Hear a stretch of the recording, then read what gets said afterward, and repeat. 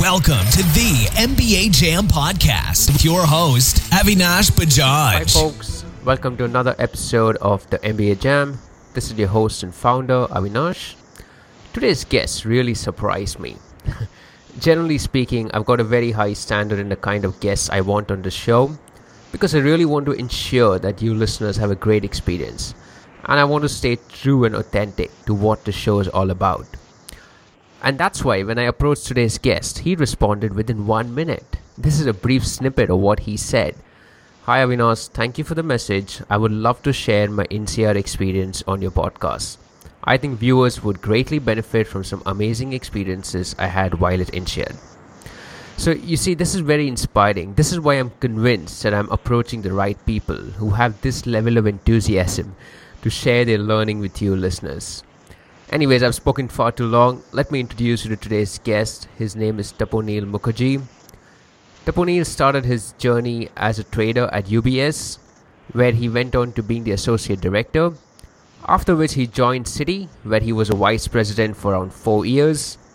However, the latest thing that Taponeel is working on is his own company called Development Tracks, which provides advisory services to investors to explore, assess and invest in potential and optimal business opportunities in infrastructure, commodities trading and real estate in India. We'll find out more about how Taponeel came to this point. As mentioned before, he has done his MBA from INSEAD, before which he has done his bachelor's from Northwestern University in the US and master's from the London School of Economics and Political Science in the UK. So quite a globetrotter. Taponeel, welcome to the show, my friend. Thank you for having me on the show and really appreciate it. No worries at all. I'm pretty sure I got your name wrong a couple of times there. How would you pronounce your name? So being a Bengali, the name would be pronounced as Taponeel, but I hear different variations of that, so that should be fine for the interview. Okay, great. Thanks for that. So, no problem. First of all, how would you like to describe your journey in your own words? I think it's been super interesting because I've had a chance to live across 3 different continents, both as a student and working. And I think overall it's been a journey of opening my eyes to how different cultures, different work dynamics and different people work. And now that actually I'm back where my home is, basically in India, running my own business, I can use all those different cultural dynamics and all that learning to essentially run a business in India and try and connect India with the globe. So why did you start off in trading? Was it deliberate or did it just happen by chance? So as a student of economics, I was very interested in macroeconomics. So I had an innate interest while studying the subject. I had great professors who taught me that. And when I was at Northwestern and at LSE, there was a lot of interest from a lot of people to get into trading. It was exciting. It was something that was gratifying. It was intellectually stimulating. And so when I put all those different factors together, along with my natural interest in understanding financial markets, trading was a natural progression. But it was very challenging to get in. But it was worth the hard work in terms of actually putting in that hard work, interviewing with the different investment banks, and actually getting myself a job at UBS. I see. So you did your bachelor's at Northwestern and then from there you went on to the master's at LSE. So first of all, how did you end up at Northwestern doing your bachelor's? Because you are from India. So when did your thought process start in terms of you wanting to even leave the country to do a bachelor's?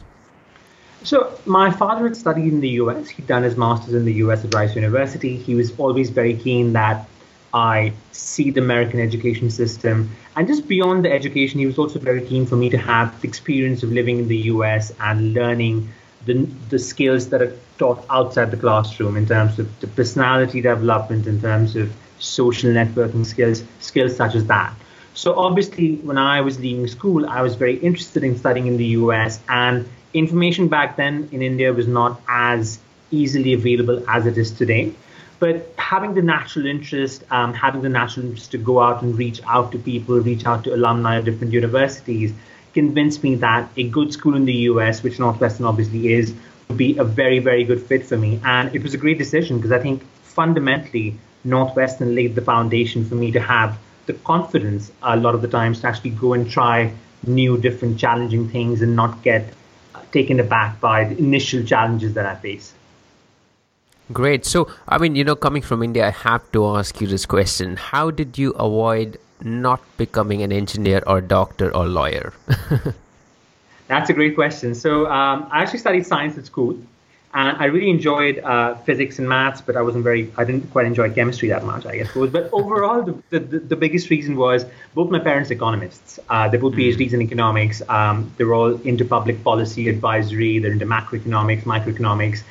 They work with. So I've always grown up in an environment when I actually saw a lot of applied economics around me. So I had a natural interest in economics. So initially, I got drawn into that.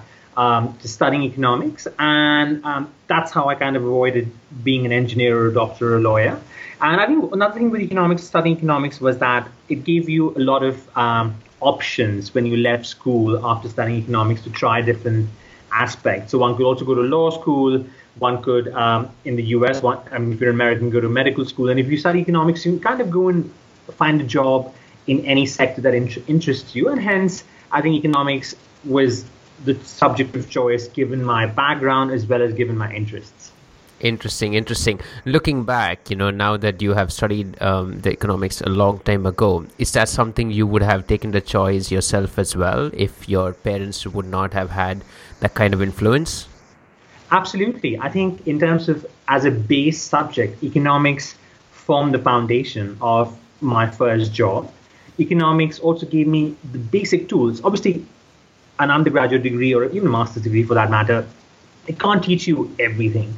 Yeah. What it can give you certain tools, certain skill sets that you can then go and apply on the job in the future and learn. And economics gave me that core tool set that I used as a trader, that I used as a fundamental launching pad to coming back to India and combining my work experience in finance along with my learning economics to launch an infrastructure advisory business. And so I think it was the right decision to study that. And I think another thing with economics overall was that it lets you have an open mind towards different subject matters because it's like an amalgamation of political economy, sociology, maths.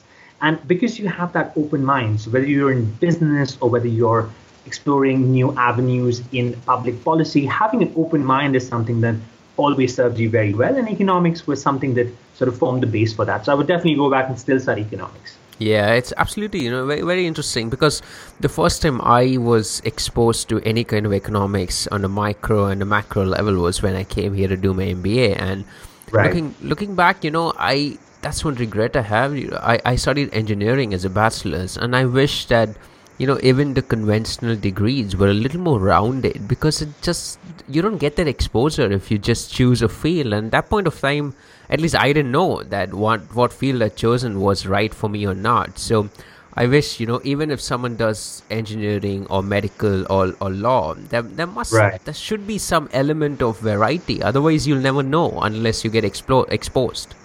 Absolutely. I think it's so important to have the broad exposure. And I think another thing with studying in the US is that as an undergrad, you have to take classes in different streams. So even if you're a student of physics or an engineer, you have to take a philosophy class. I had a class in art history, I had a class in music. And when you're a student, sometimes you can be a bit skeptical about taking a class in music, not something I had a lot of interest in, or taking a class in philosophy. But overall, actually, when you come out of school after all these years, you realize that having that understanding and having that core curriculum that one has to take adds a lot of value in the future. Absolutely, no, completely agreed. That was excellent. So that's where you did your bachelor's, and then you did a master's at LSE. How did that happen? So I was very interested in pursuing a career as a trader and also understanding finance in more detail. So my undergrad, as I said, was in economics. It was more generic economics and a bit of macroeconomics and maths thrown in. But what I was looking for from a master's degree at LSE was more specialized finance knowledge. And the degree I did at LSE was MSc in Finance and Economics. It's a very, very hardcore finance degree. And having a chance to obviously attend LSE and do that degree really laid the foundation for my trading career in terms of giving me the right skill sets, which I used thereafter when I started UBS. And so that was like a natural progression to study economics, do a master's in finance and economics, and then move on to a career in finance in the City of London. Yeah, absolutely. So far it sounds really good. You're in economics, you got into trading, and you did really well. When you were in these companies as in the area of trading. Why MBA? So trading was great. I got a chance to work in London, Zurich, Tokyo with UBS, with Citi. It was very exciting, and it was a fantastic career. But what happened around 2013 was I really felt that while trading was great, I wanted to come back and run my business in India. Now, when you're working a full-time job, it's a very challenging proposition because obviously, one, you have to give up that job. Second, you've got to come back to India where I hadn't lived for a good 13 years and try and figure out what business you want to run. And invariably, you also know that whatever business you choose to run when you're coming back, you're going to have to spend a lot of time experimenting and figuring out which is the right business. So once I made up my mind that I was going to come back to India and run my own business, I realized that I had a background in finance and economics, and I understood India because I'd grown up here. But I felt that I really needed to go and understand business and company microstructure. So for instance, the operations of a company, because most of the work in finance that I'd done was very macroeconomics based. And when you come back and run a business, whether it starts with the balance sheet of the business, the marketing of the business, or the operations of the business, one has to really understand how does a business fundamentally work from the bottom. And I basically felt that given my background in finance, I could do pretty well in India if I could learn those skill sets of ops and business microstructure. Now, the next question was, how can one do that? The MBA was a very, very natural progression for me from there. And what I felt was I would go for the MBA and pick up those basic skill sets. Again, one can't go for the MBA and expect to learn everything, but you learn the basic tools, the basic skill set, and then I would come back to India, combine that with my finance background, and take it on from there, which is exactly what I did. Yeah, absolutely. So I have a lot of questions at this point of time. So first of all, you mentioned that one of your biggest motivation was to come and run a business in India. Is this a business that was already running and you were going to join it, or did you actually want to start something of your own? So initially, when I moved back to India, I wanted to start something of my own. And then the big question was, what business should one look at? It's a big market and there's a lot of opportunities, but at the same time, one needs to figure out what is it that really drives one's passion and what is it that really interests one. And now, this was before your MBA. Sorry to interrupt. This was before before the MBA and even during the MBA. Now, development tracks essentially was run by my parents. Its background was in public policy and government advisory and economic advisory.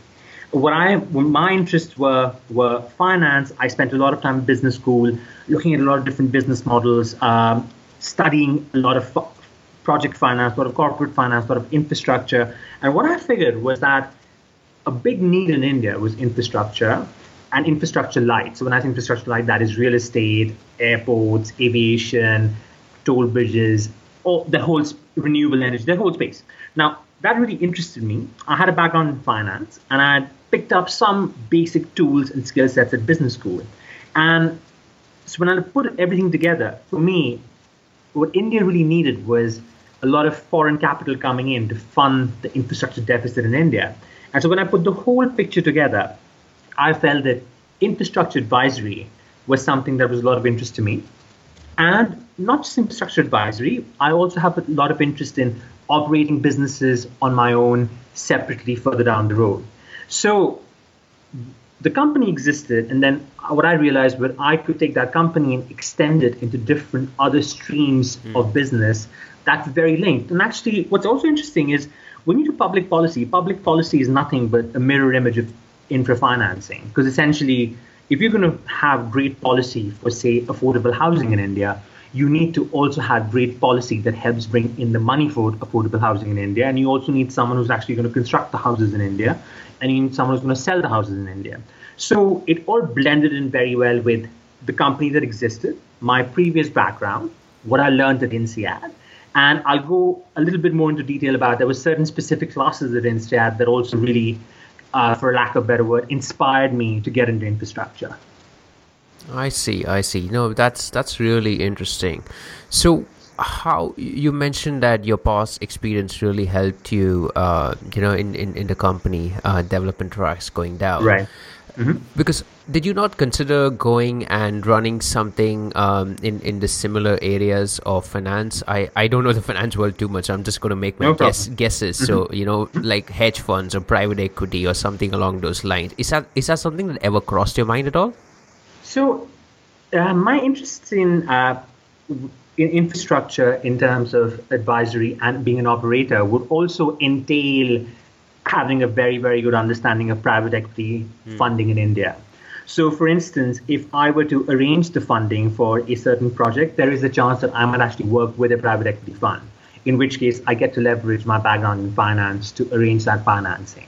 Or, for instance, if I want to do a business as an operator, for instance, if I want to set up a wind project, a wind farm project, then if I'm the operator there, there's also a chance that I might actually get to work with a hedge fund or a private equity because they're going to be my financiers and they're going to fund the project for me and I'm going to operate the project.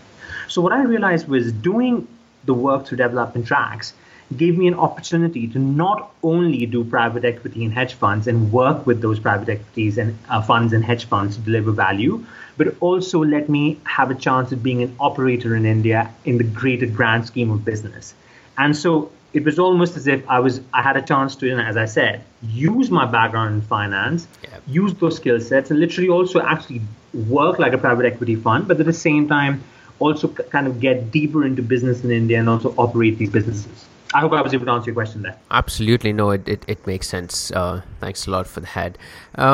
Okay, good. So now going back to the MBA, so that was your motivation to try and understand, how businesses work, at least from the operational point of view, or mainly, I think, to try and cover the gaps in your knowledge, mainly. Absolutely. Yeah, along those lines. So, a couple of questions along those lines. First of all, how was reality as compared to your hypothesis that this can actually help you? So, did it actually help you cover the gaps that you thought you would cover? Absolutely did. And there's 2 points there. The first point is that maybe the perception you have initially of how it's going to help you cover might be different from how it actually helps you cover. Because I think the one perception that people have when you go to a school like INSEAD, a top business school, is there's a magic pill that's going to be given to you. There's a silver bullet that's going to come and you're going to be like, wow, I went for that 1 half-an-hour class and now I know everything. That's not the case. One has to put in a lot of work. One has to put in a lot of effort. And in my case, I had to sacrifice a fair bit of the social life at business school to learn those basic skill sets. What was good, though, was that I knew that I had to give something up to kind of get the other thing. And I think having a very, very clear mind when you go for business school, with the basics in terms of you have to lay out certain basic things that you want to get out of the MBA. And in my case, I knew that I had to learn these skill sets. So because I put in the work, because I got access to a tremendous source of information and knowledge at INSEAD, the faculty, my peers, just the business school network, I was able to learn those skill sets. And now that I'm actually back in India, what I realized is all those accounting classes, all those ops classes, all those process and operations classes that I did at INSEAD are of tremendous help here. But again, I must add that one has to work towards it. And I think one issue that a lot of very bright people who go for business school, and everyone is very bright in their own way, is that people sometimes, you expect a magic little formula given to you, which is going to solve that problem. And that is not the case. So those are the two sides of the story. But it was fantastic. I think INSEAD delivered exactly what I wanted. And it also could deliver that because I worked towards it. Yeah, fair enough. There's one question I have to ask at this point of time. Why INSEAD? What were your other choices that you had considered? So coming out of 7.5 years of work experience, when I went to business school, I was definitely very, very experienced relative to the applicant pool that generally applies to business school in the sort of top few business schools. I had certain things that I was definitely looking for. One was I was looking for a top-notch reputation, exceptional faculty, but then that's kind of there for a lot of schools. The second aspect that I was looking for was an Asia focus. And INSEAD is one of the only Western schools that has actually had a Singapore campus since 2000. And a lot of other schools have come in with the campus now, but the Singapore campus for INSEAD is it's effectively an independent business school.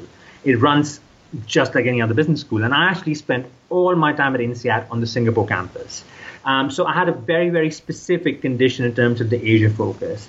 Third condition that I had was it had to be a one-year degree because I did not want to go to school for 2 years. I had a lot of work ethics. I wanted to come back and spend that extra year digging around in India and doing my groundwork and laying the groundwork in India, which I was able to do at INSEAD.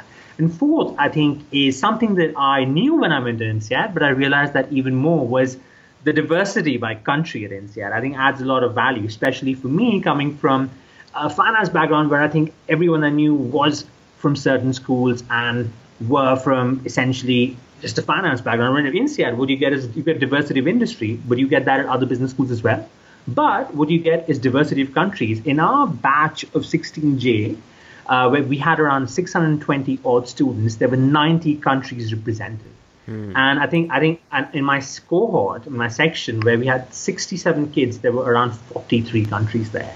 And so having access to that kind of diversity, and I know people go on and on about diversity, and sometimes people can be a bit skeptical about that. But when you actually sit there and hear about people talking about an airline business in Belgium, someone talks about a mining business in Congo, someone talks about a beer business in Colombia, someone talks about a golf course business in Japan, you really start appreciating how diverse businesses are, not because businesses are run differently, just because they operate very differently in different cultures. And having an appreciation of that is something that really helps you wherever you go to do business, whether it's in India or in Russia or the US. And I think in INSEAD overall, as I said, these were the different reasons why INSEAD was the school for me. I see. No, that sounds really thought through really well. How was your experience in Europe, in a sense? INSEAD is largely based, and how was that experience as compared to your experience in London, in the UK, as compared to your experience in the USA, both in terms of work experience and education? So different countries, obviously, as stating the obvious, would have different strengths and weaknesses. But I think the way I would put it is I learned different things in different places. So what I learned in the US was essentially to be a go-getter, in the sense, if you want to achieve something and you truly believe in it and you're willing to sacrifice and work hard for it, then you just go and try and get it. And that's the basic essence of my undergrad degree at Northwestern. And I think Northwestern had a huge contribution towards me coming back and choosing to be an entrepreneur in India, because it sort of gave me that risk-taking appetite. UK for me was tremendous, because UK was where I actually got my first job. I worked at UBS in London. That was my first job. And what I learned there was, initially investment banking was work ethics. Not to say that I didn't work hard before that, but I think when you come into investment banking, as a 21, 22-year-old, it can be a bit of a shock. But it's tremendous, because I think that work ethics that I learned there, sometimes working 16, 17 hours a day, has helped me tremendously. I started working in 2007, has helped me tremendously after all these years till today, when I actually work in India setting up my own business, because I do have to work 16, 17 hours a day to set the business up and run it. And so that's what I learned there. Europe was fantastic, because I worked in Zurich, and what I learned in Zurich was process. And I know, Swiss people have tremendous process, but when you run a business, when you want to build a business up, or you want to run an established business, you need process. You need to understand that unless you create processes around certain aspects of the business is not going to grow. It's not going to structure itself out. And you're never going to go from being a business to being an enterprise. So what I learned there was process. When I went to Japan to work, what I learned in Japan was completely different. I had exposure to a Japanese market that I'd never seen before. I had exposure to a Japanese culture that I'd never seen before. And the learning in Japan was to understand a different culture and realize how you can evolve and work there and get your work done. And having an appreciation of all these different aspects is all very useful when you come and work in India, because again, when you work in India, you may deal with the person who understands what you're saying from a very financial, technical background. But you also have to work with people who maybe don't understand that financial aspect that much, but they're very hands-on people. They've done the business for 15, 20 years. And so you need to make sure that you go and learn from them what they can teach you. So as I said, all these different places had their strengths. And for me, when I look at it, all these different experiences, what I see myself as an amalgamation of the learnings from all these different places. Yeah. I mean, you touched upon a little bit more about working in India. So one question I had was how now getting experience from the US and the UK and a little bit of Europe and Japan, as you mentioned, when you go with the mindset and the massive amount of experience to India, but the reality is you did not have any real, even a job experience in India. So how did you deal with the stakeholders in India? Did you have like a massive learning curve? Did you make like a lot of mistakes in the beginning when you got started? Actually, not really. So I grew up in India, so I had a pretty good idea of the local culture. Yeah. But I hadn't worked here before, that is true. But when I came back, what I realized was, one needs, when you come into a new culture, when you come into a new business that you're trying to grow, one needs to be patient. And there's always this tendency that people have when you start afresh, that you want everything to happen very fast. And so if you have the patience to learn, and if you come here and you use your skill sets and your knowledge from what you've learned in the US, UK, or wherever in the outside, and you patiently apply it, that's when you get access to opportunities. That's when you get access to people. That's when you get access to opportunities that you possibly didn't even know existed. So in my case, I think because I had that patience and because I spent a lot of time doing the analysis before I moved back. So I started thinking about this in 2013. I only moved back in 2014, May 2014. So I spent plenty of time thinking through these different aspects. And I think growing up in India, having a very good understanding of the local dynamics, plus being able to use the knowledge from outside and apply it in India is key to succeeding here. Obviously, I'm in the process of getting things up and running. We're doing pretty well, and hopefully we do even better. But I think the biggest challenge that people face in India, and not just if you're an Indian or even if you're a foreigner, is how do you connect the aggregate to the micro? In the sense, India is a tremendous opportunity at an aggregate level, and I think India is going to be one of the most compelling business opportunities in the next 25, 30 years, and I'm back here because of that.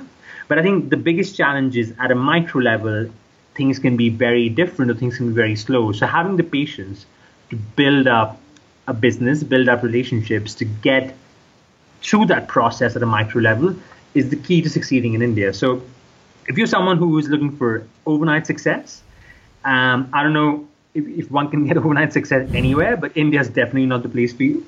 But if you're willing to be patient, if you're willing to invest your time and resources into things that you believe in, you're willing to do your homework, then I think without a shadow of doubt, India is one of the most compelling opportunities. And if you look at businesses across the globe and you can invest across the globe, everyone's lining up to invest in India and slowly but surely getting into India. But it's definitely a game of patience. Yeah, absolutely agreed. I mean, you sound like an entrepreneur even before you became an entrepreneur. Did you just like mentally work yourself to it then?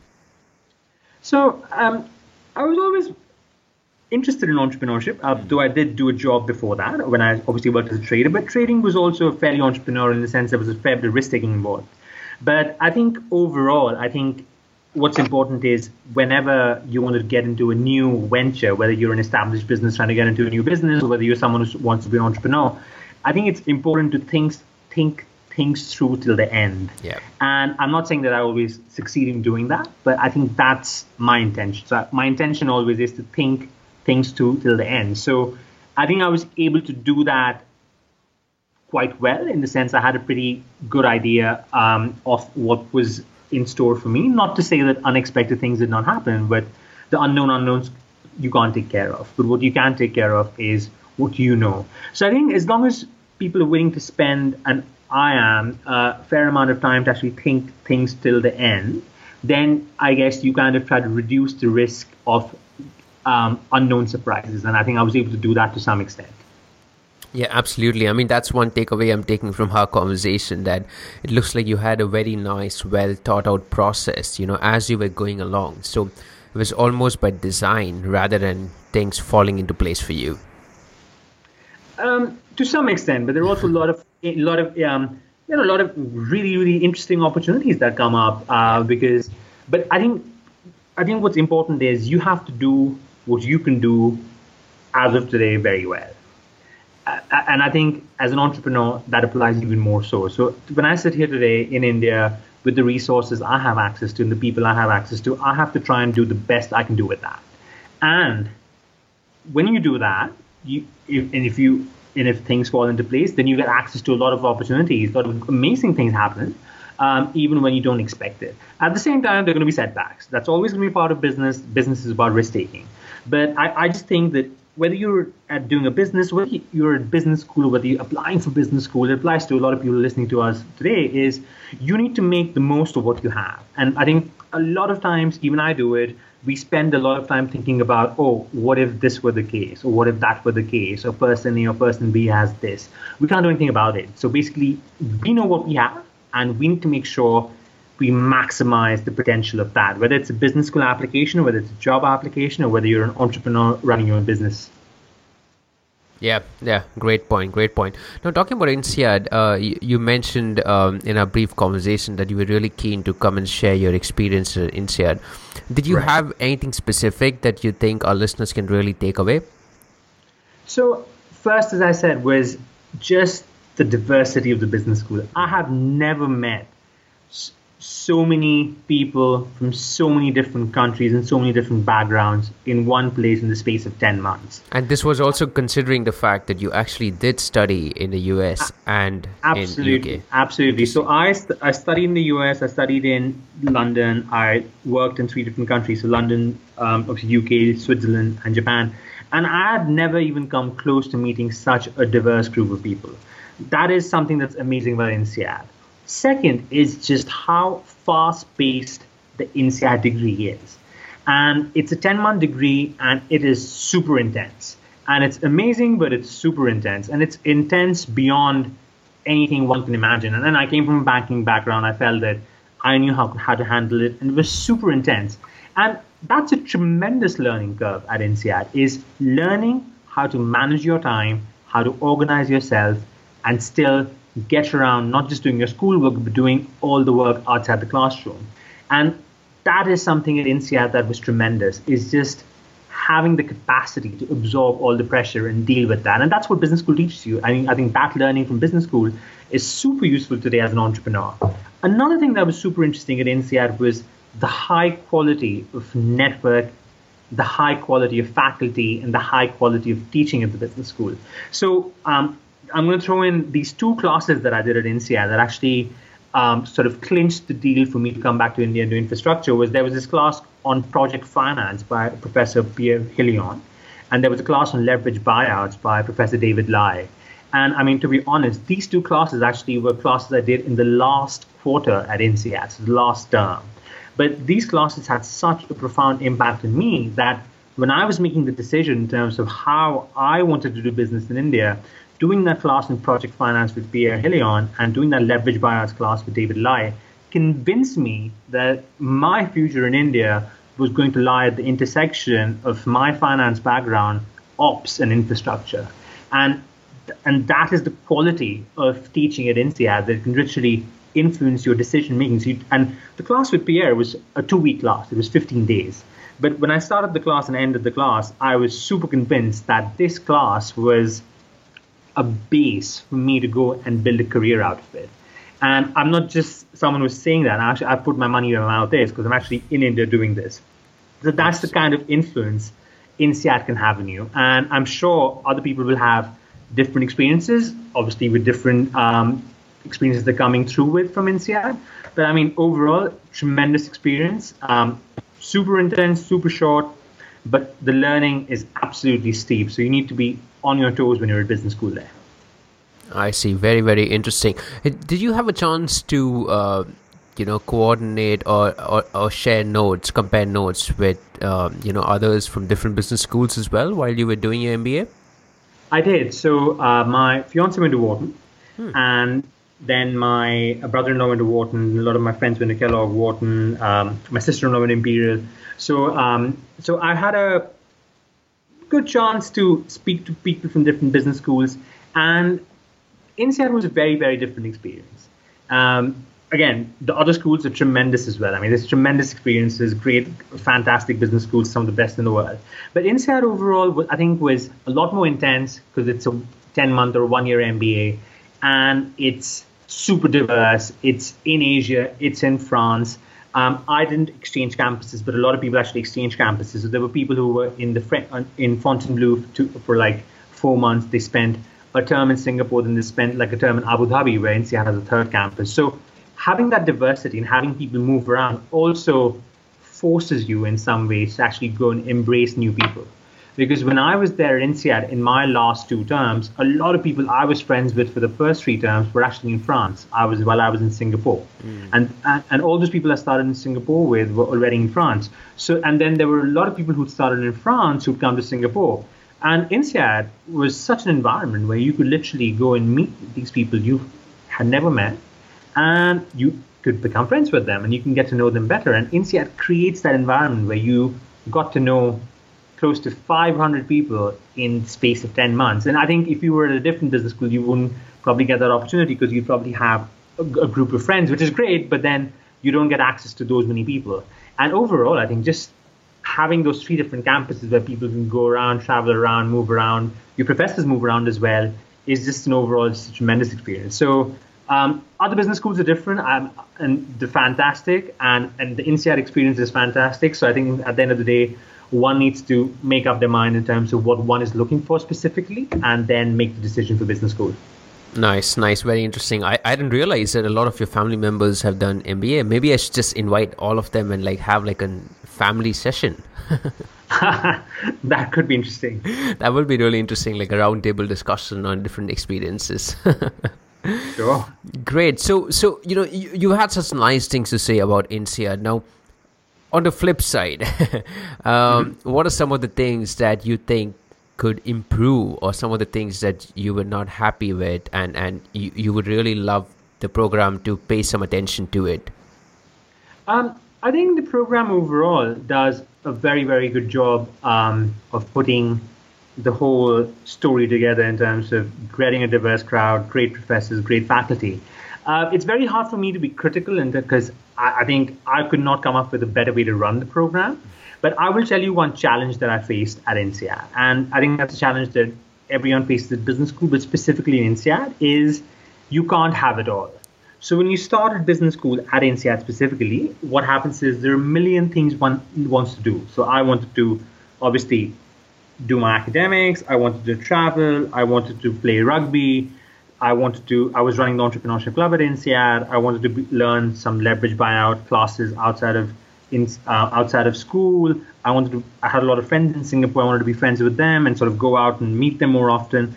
But the one big challenge you face at a school like INSEAD is, because it's so short and so intense, you need to really realize that you can't have it all. And initially, most people think they can, and then sort of 1 month into the program, that's when they realize that one has to start choosing things that one really wants, as opposed to other things that maybe are not that important. And I think making that choice is extremely challenging, or making those choices is something that's extremely challenging.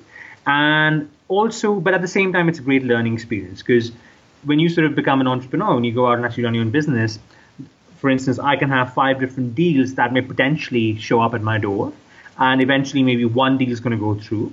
But one needs to also make those decisions and take those calls as to which deal one wants to deal with first. And that a lot of it is based on knowledge, a lot of it is based on gut intuition. And I think INSEAD overall, that's a huge challenge at a business school where your degrees for 10 months it's a lot packed in a very relatively short duration of time. But on the flip side, it teaches you to make hard decisions, and one has to make those hard decisions, because otherwise you will be absolutely lost. Yeah, absolutely, completely agree. It's all about trade-offs, isn't it? Because absolutely, yeah, I think you did the 1-year MBA for the same reason as I did, and I did it for the similar reasons, and I just couldn't get myself to do a 2-year MBA. It just felt too long to not work for 2 years.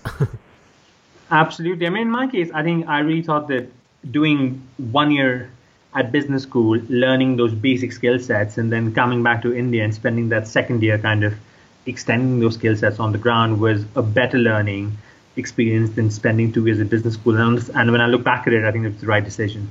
Yeah, absolutely. Now, what does development? You mentioned a little bit about what development tracks does. Right. Do you want to talk a little bit more about what kind of projects it works on, and also in the same vein, where are you guys heading from here? Absolutely. So, as I said, our core interests are in infrastructure, infra-light, real estate, and finance. The three sectors that we're looking at quite actively right now is one is real estate, one is renewables, and third is aviation. Our core aim, as I said, is from the advisory side of the business, is to bring in foreign capital and foreign businesses and provide them access to opportunities in India. Now, you obviously have a lot of big investment banks to do the same, but the investment banks focus on a lot of the large deals. They focus on the higher end of the market where you have a lot of bulge bracket deals. What I feel is a tremendous opportunity in India is the middle market segment. The biggest challenge that foreign investors face in India is asymmetric information. And as I said, they are not able to link the aggregate story with the microstructure of the market. That's where development tracks from the advisory side of the business comes in. What we can do is basically be, for lack of a better word, the eyes and ears for all these investors. So we can syndicate the deals for them, we do the analysis for them, we discuss the analysis with them, and we help them invest their money. Initially, the reason we focused on real estate, renewables, and aviation is because those are the sectors that are of great interest to me, given the research that I did while at business school, the research I did before that. Development Tracks also has interest in the future, essentially operating certain businesses in the space of real estate, renewables, and aviation. For instance, in aviation, there's a lot of interest around regional connectivity in India. That is something that Development Tracks is looking at to see how we can be a part of that story.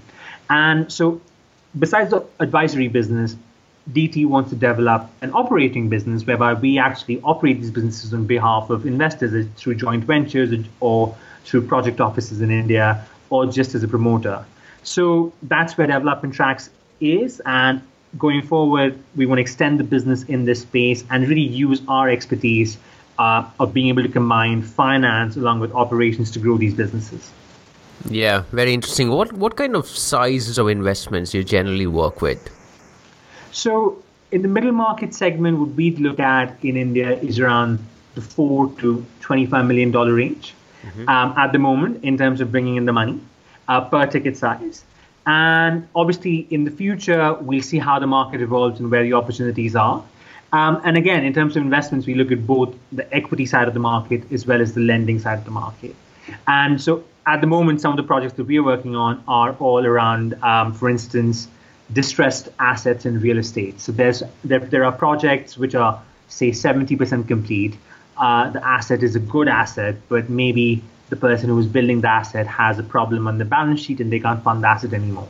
So what this provides an investor an opportunity to come in, provide a bridge loan to that project, complete the project, and essentially help out the developer and at the same time make a return on that investment.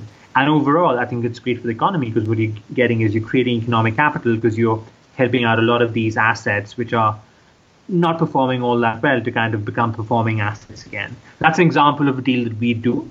And again, moving forward, we hope to extend this and look at other deal structures. But the opportunity in that space in India at the moment, and obviously people hear about it in the news as well, is tremendous. So I think that is something a lot of investors are interested in, coming in and tapping that market, basically. Interesting. So 2 questions around that. First of all, how do you... I'm assuming that you have to deal with a lot of bureaucracy and the government institutions in India to even do your work. What are some of your takeaways from that? How do you deal with that? So first things first, I think the government institutions and bureaucracy in emerging markets in India specifically has been given a lot more of a bad name than it deserves. Overall, I think processes have improved over the last 10, 15 years. Do I think processes could get faster? Sure. There's always scope for improvement. Second, I think what one needs to realize is a lot of processes are slow, but not because people want them to be slow, but because it's complicated.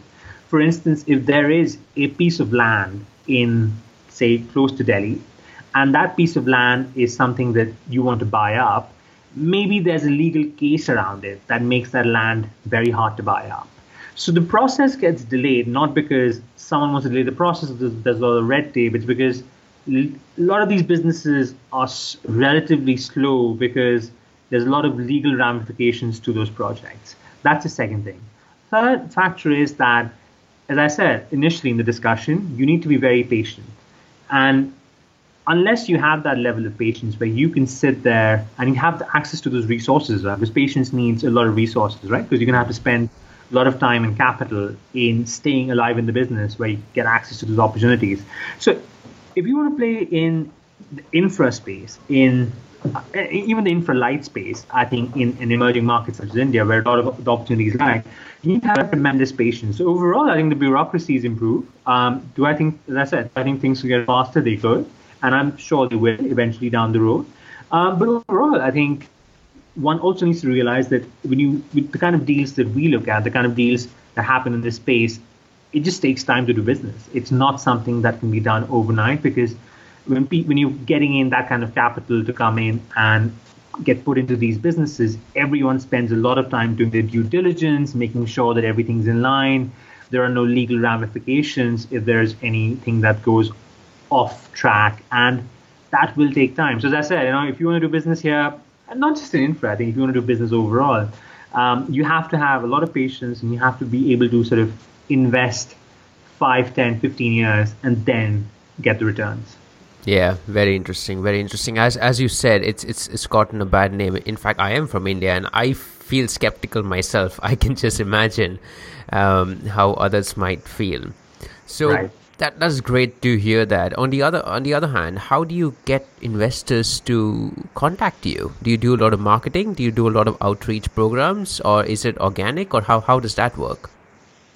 So I obviously had a pretty good network in the finance community that helped out in terms of having access to investors. And above and beyond that, I think once you start doing good work, the word gets out, people are happy to speak to you, people are happy to engage with you. And we do spend a lot of time engaging with investors at investor conferences. We regularly meet investors in Singapore and Hong Kong. We spend a lot of time sending out our research, our views on the markets. And I think once investors with us and with anyone else, once they're convinced that you're in the game for the long run, you're willing to invest your own time and resources in providing people access to very, very good information, people are more than happy to engage with you. And I think that's where quality really stands out. So I think having access to investors is something, but having access to investors who are willing to trust you will only stem from the quality of work that you do. And so when you start off and building a business, when you're an established business, you need to ensure that the quality of work you put out is exceptional, or at least is the best you can put out. And once you start doing that, I think getting access to investors or getting access to investments, getting access to good deals is something that takes care of itself further down the line. Yep, fair enough. We are very close to the end, Taponeel. What is the one thing you wish I had asked you? That's a difficult question. I think you've covered the whole picture quite well. I think the one thing that you should have asked me maybe was,